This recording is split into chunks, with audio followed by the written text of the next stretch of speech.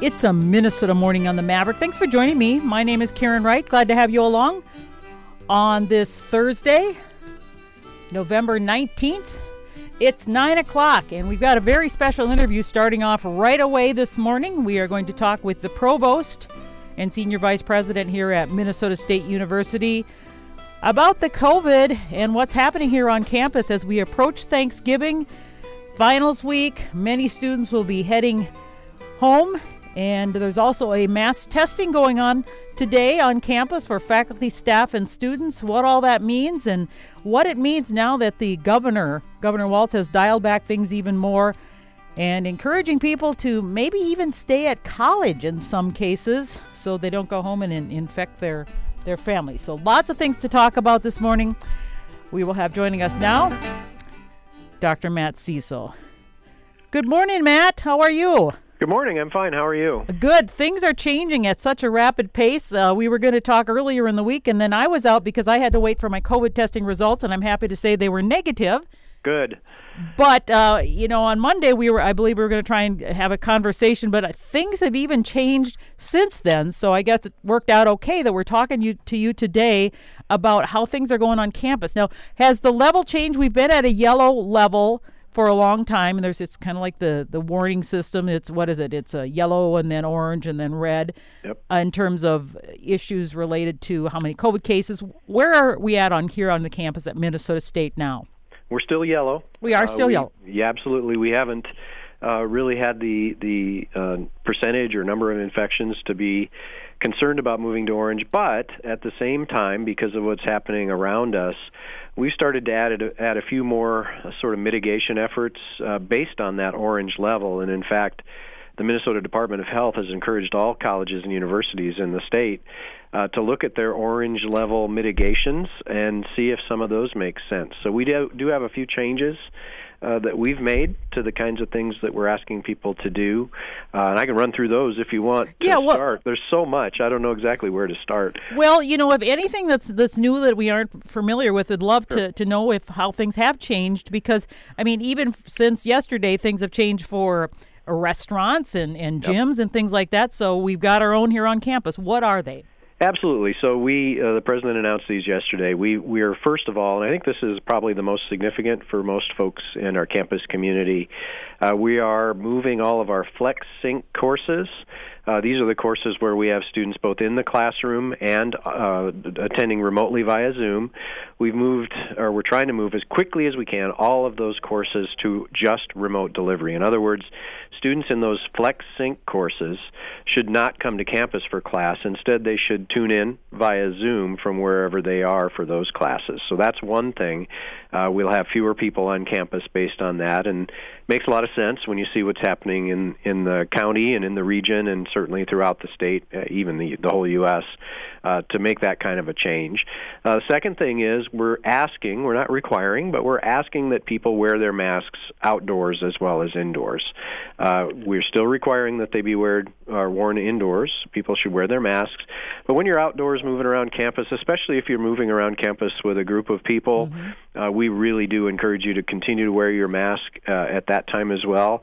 This is really not based on the science of mask wearing. It's more on behavior that the MDH and others have noted on various campuses where we have people who are sort of moving around outdoors. They're not required to have their masks, so they tend not to, but then they don't necessarily follow social distancing. We'll see groups of people sort of moving around together, talking to each other, thinking that the outdoors alone protects them, but they need their masks as well in those situations. So that's another thing that we've changed. We're also having a limitation now, no visitors in the residential parts of our dorms. We've allowed visitors during certain hours on our residential floors, but we're going to have to stop that based on some of the things that we've seen in the community in the region. So those are the big changes that we've made. We'll be reducing the number of on-campus events. We'll have each vice president is sort of looking at their division and trying to come up with ways to have more people work from home, which I think is probably wise when we're seeing the kinds of numbers that we see. We'll have the Blue Earth County number, the cases per 10,000 this morning that I think will be quite high. So we've got some things going on that we're just trying to take additional mitigation to keep everybody safe. What are the numbers on campus at this point? Have they increased? Have they stayed stable, or where are we at? They're pretty stable. We still haven't seen a single case that we know of on-campus spread of COVID. Today, in fact, our number went down from 56 last week to 34 active cases this week. However, we have 9 employees with active cases, and that's by far a high along this whole time. I think the most we've ever had in 1 week before was 2. And I think overall, we've had fewer than 20 employee cases. So having 9 at one time is a bit of a concern. That's part of what we're trying to look at with this. But typically, our student active cases have remained, since that little spike we had in September, they've been in the anywhere from 7 to 56, and we've stayed in that range. But we also know that those are sometimes trailing indicators. And the other thing we know, and this is why we're doing the kind of testing we're doing on campus now, we also know that some of our students are asymptomatic carriers, and we want to make sure that we identify those folks as well. If you think about sort of the spread of this disease, when you have people who are asymptomatic carriers, if you can identify them quickly through a surveillance testing like we're doing now, you can really sort of hold down that spread in a way that it's much more difficult to do if you're only testing symptomatic people. So that's part of the reason why we're having this testing event here today. But our numbers have stayed, fairly steady and fairly low, and haven't been, alarming at any stage, but we want to keep it that way. Matt, we've done a couple testings before here on the campus at Minnesota State, one as late as last Thursday. Do we know the results from those here on campus? Yes. Just curious how many positivity rate, what's the positivity rate and that sort of thing. Yeah, no, that's been really interesting. So if you remember way back when we had the big testing event in the field house. In September, wasn't it? I think it was September. We had about a 2% positive rate there. Okay. So very low. Then we had one 2 weeks ago where we tested about 400 people. It was a sort of a test run of our on-campus testing that we're going to continue weekly again in the spring. We had, at that one, I think it was 11.48%. Positives. So the math is, I think it was 45 positives out of 400 tests at that one. So it did go up, and it did increase from that 2% to 11. Increased pretty signicantantly. Mm-hmm. But then our last one, we did Thursday, wasn't it? Last Thursday, we had 977 tests returned results with only 58 positives. So we were down to 6% at that event. So, it kind of goes up and down, but 6% is still not good, especially when you're testing asymptomatic people. So today we're hoping to do up to 1,700 tests between noon and 6 in the CSU ballroom. It's open to anybody from the campus community. If you're asymptomatic, you have to do your campus screening tool to come to campus, and then you can just go there, and as long as you haven't eaten or drank anything for 30 minutes, you'll be able to do a quick saliva test and get results probably within 24 to 36 hours. Okay, so that is happening, and you're, like you said, you're encouraging people to do it just to see, and it includes students. Is this partly to say, hey, check yourself before if you are going home for Thanksgiving, because Thanksgiving week is next week, and so I'm just curious if that's part of the timing of this. Absolutely. That was a big part of the timing for this. But it's also really the start of an ongoing weekly testing that we hope to do. We started it 2 weeks ago. We did one last week. We did one this week, or we're doing one this week. We won't be doing it next week because, of course, we're going to remote delivery after Thanksgiving, so that none of our classes will be held on campus starting after the Thanksgiving break for the next 2 weeks. We'll be back, though, in the spring in the similar mode that we're in at the beginning of this semester, and we hope to be testing every week there, too, as well. MDH has been amazing. We should all be very grateful to live in a state like Minnesota, where the state has ramped up testing in a pretty remarkable way. I mean, they literally built a lab in Oakdale to process tests quickly. We have the Gander Mountain State Testing Facility here in town that people can go to, and if you have symptoms, that's the place to go. By the way, the Gander Mountain site is the place to go to get your saliva tests. They're free. They will try to process insurance, but if your insurance won't pay, the state will pay. So it literally costs you nothing to get a test there. And we won't be charging students either for their tests on campus. So we have a great opportunity in our state as they continue to ramp up testing ability. It changes kind of how we handle this situation on our campus in a very helpful and positive way. So congratulations to the state government and MDH. They've done a terrific job. Now, as far as the Thanksgiving break coming up now, normally in a normal year, you'd go away for a week or whatever the number of days is, and then students would come back on campus. That's not happening to this year. So do we know, are there going to be a number of students still remaining on campus? I assume probably some international students. Are you encouraging some students not to go home because of the case, unless, they find their test results or that sort of thing?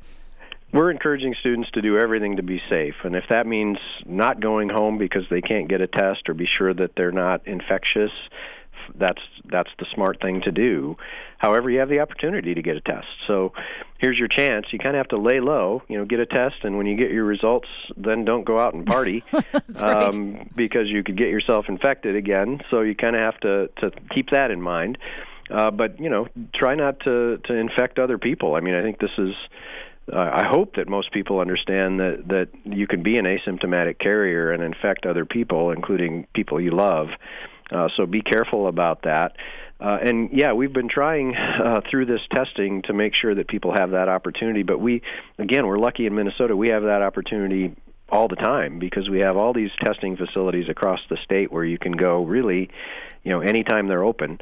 Go over there and get a test if you think you need one. Now, when I did my test that was on this past Monday, I went through the Mayo Clinic, and then the Mankato Clinic has one as well, and both of those sites are in the Madison East Center. And my goodness, I've never seen more cars either lined up or parked in the parking spots with people waiting. So I know there's a huge demand, and they say especially on Mondays.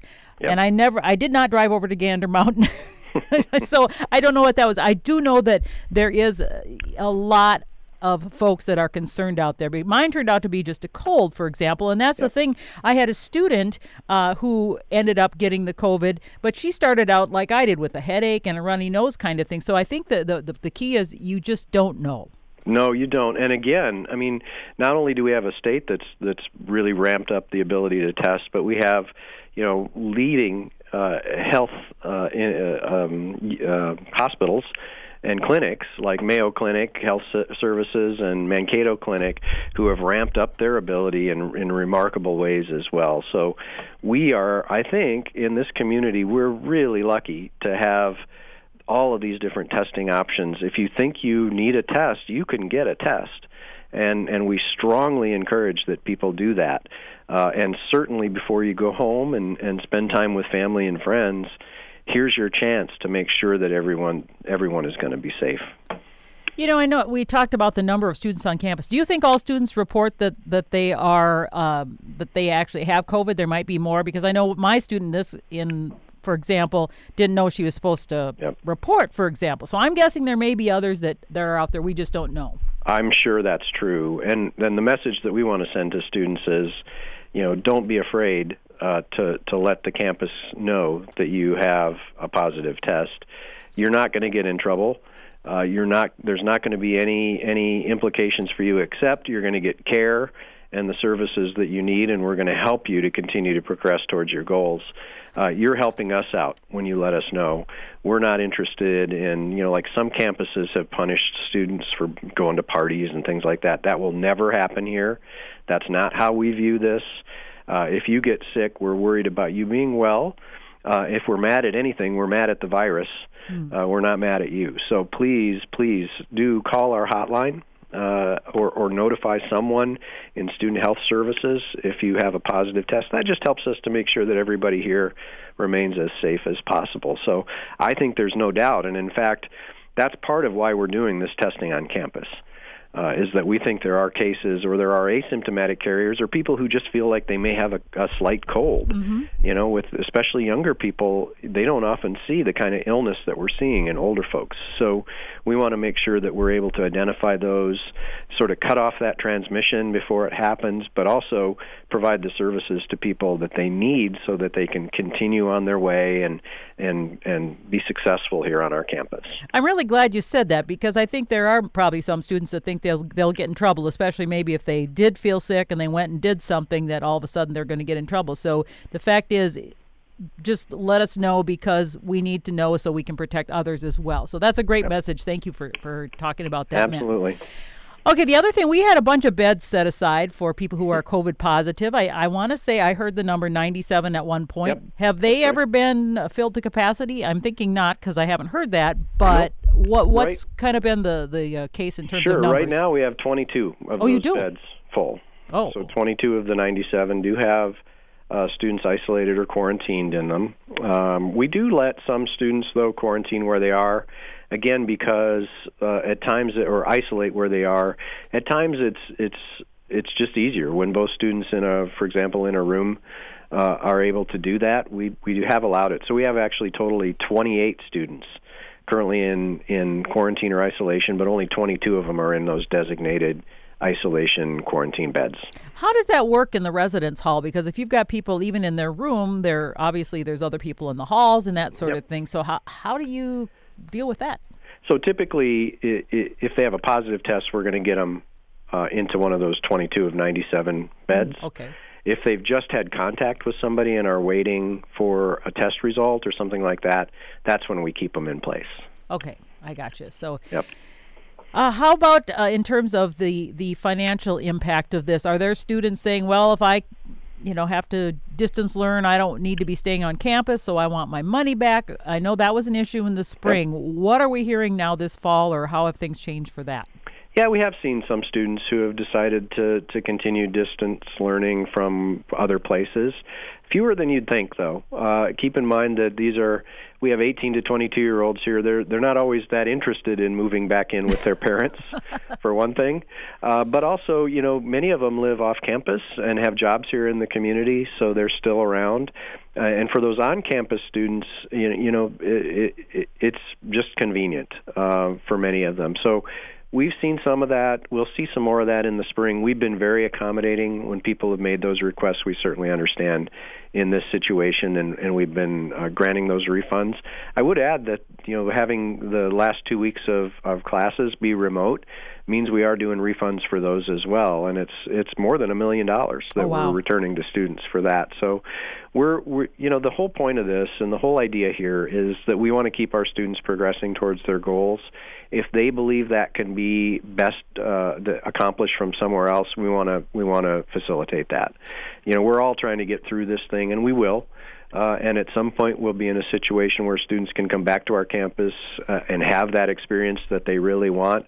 What's important is that they continue with their classes, continue progressing towards their goals so that they don't set themselves back.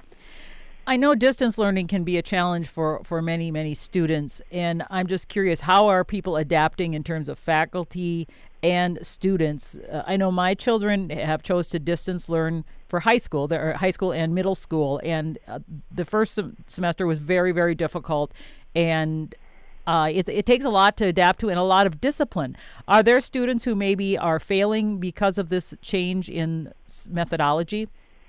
We're doing our best to help students be successful, but I'm sure there are students who are struggling. This is not, the best way to learn for everybody, and that's why we've tried to provide this FlexSync option so it's at least a little more normal than just having fully online courses. But, we're trying to work with students every way we can to help them get the right skill set. Now, I would argue, by the way, this is a pretty important skill set to have looking forward. I think that this whole pandemic situation and people becoming more accustomed to remote work, to remote learning, I don't think that's going to go all the way back the way it was before. So it's a good set of skills to have going forward, and we're trying to help people have them. Faculty, same deal. It's been a challenge for many faculty, and I know our faculty are working their tails off to do the best job they possibly can here. But I also know that this is exhausting for them, and that's one of the things that we need people to understand is that when our faculty are teaching a course like a FlexSync course, they're teaching in a way that they understand, but they're teaching two separate audiences in two different places. It's almost like teaching two courses at the same time. So our faculty are really, really worn out. I'm so glad that we're able to move to remote delivery and then get this holiday break for our faculty. It's really important. They're working so hard, and we're so grateful to them. But this is really tough stuff, and it's really been exhausting for faculty along the way. When does spring break, I should say, the winter break, when does that end, and when does the new spring session start? So I think I want to say the first date is the second week of January 11th, somewhere in there. I'm not sure. I don't have the date in my head, but it's roughly in there. January 11th, January 18th. I can check it, but the key thing here is that we're looking at all different ways to sort of transition back. That's what I was going to ask you. How is that going to be safe? Because now everybody's in their own communities. Yep. Back home, maybe they're in a hot spot. Who knows? Yeah, we're investigating lots of different options. Everything from testing everybody when they come back to some combination of testing and remote delivery for those first 2 weeks. To, who knows? There's a whole variety of options we're exploring right now. We're exploring them quickly, and we should be able to have a clear answer for folks pretty soon.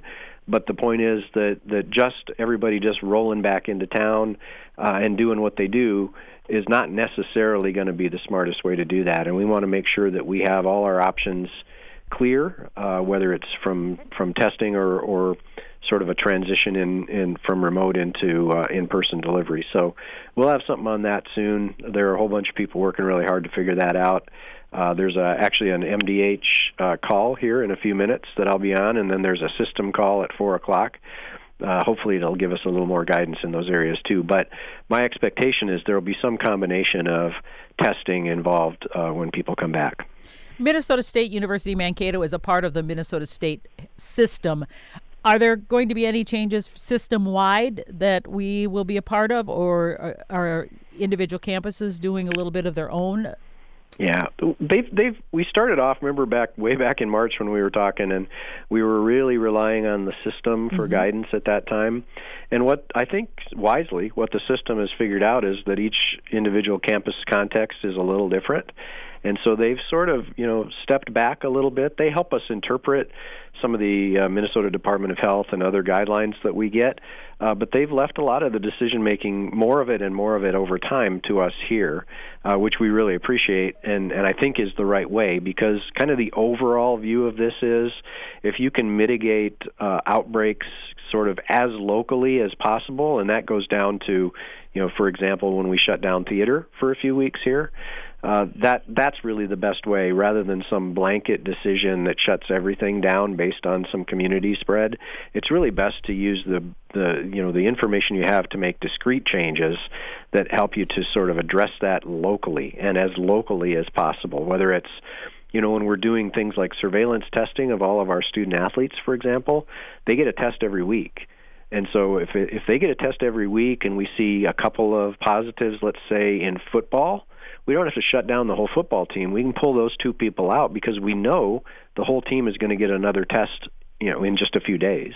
It really changes the way you're able to address this. And I think the systems approach has sort of recognized that, and I give them a lot of credit. They provided really good leadership in this. And now here we are where we can make some really localized decisions on how things go. We're hearing that there's a lot of spread in athletic teams, and with high school, of course, that's going to mean a big change for them. How about college athletics? Are we getting a lot of positive cases, or even in theater, other ones where people are interacting with each other? Have you had quite a few cases in some of the athletes? Not bad. So since we've done this surveillance testing, in fact, so last Thursday we tested all the student athletes and had a 2% positive rate among student athletes, so very low. So again, we're able to pull those couple of cases out and continue activities with everybody else. And then we'll test them all again a week later and a week later. And so this really, when you have like a closed population like that and you can assure that everyone's going to have a test every week, you can kind of go back to something closer to normal because you're able to control any outbreaks that happen. Similarly, we're trying to do that with our theater students as well.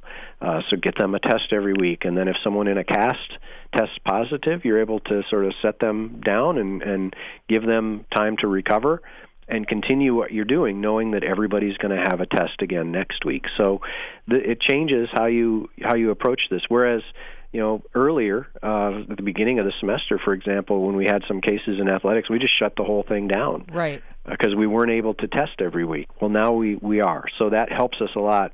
Ideally, we'd get to a point where we can have a strategy to test a certain percentage of our whole campus population, and that would, again, provide us with more flexibility, and we're moving in that direction.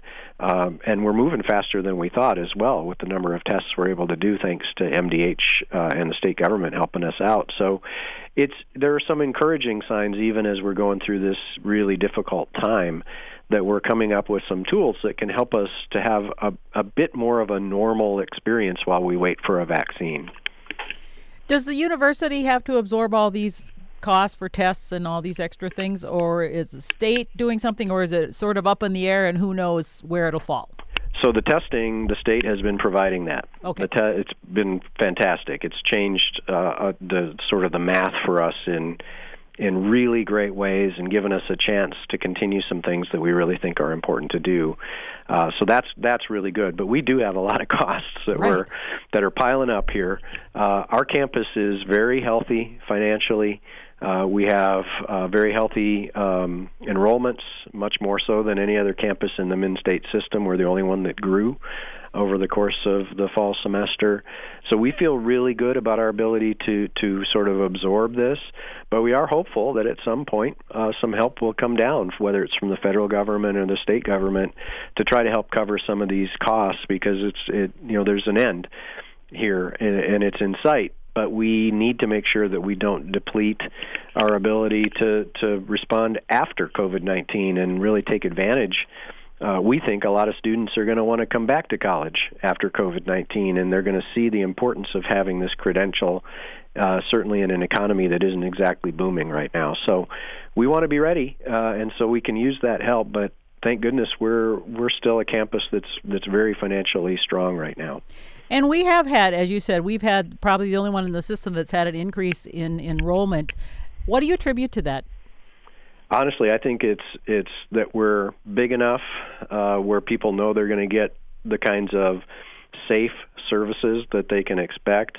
And then I think our secret weapon is that we've made it a point that we want to know our students better than any other campus. And we have literally called students and spoken to them. We have a group of students right now calling other students and just checking in, giving students that confidence that they know there are people here who've got their backs. And really that's our approach in general. We want students, if you come here, there are going to be people who have your back, who are there to be there for you when you need them. And I honestly think that's the difference for us.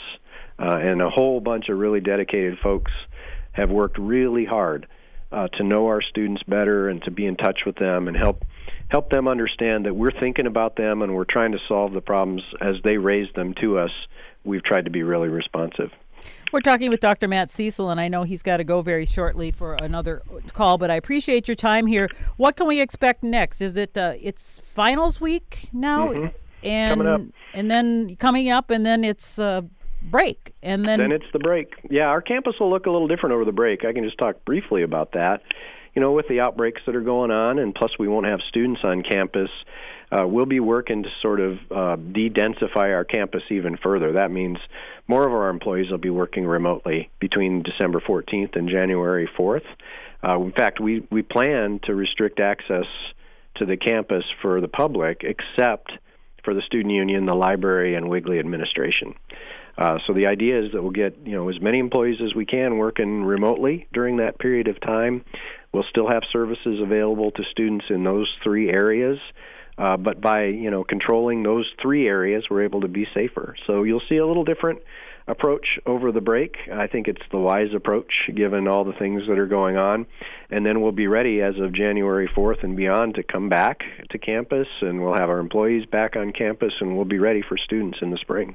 Will it be like it was last spring where a lot of the buildings will have limited access? I know like for our building you had to have a special code or whatever to get in, and so it was very limited to who could even be around. Yep, it will be. In fact, it'll be basically faculty and staff access. They'll be able to access their buildings using their key cards, as they always can. But really, as far as anybody coming up to campus or our students on campus, it'll be just the library, Wiggly, and the student union.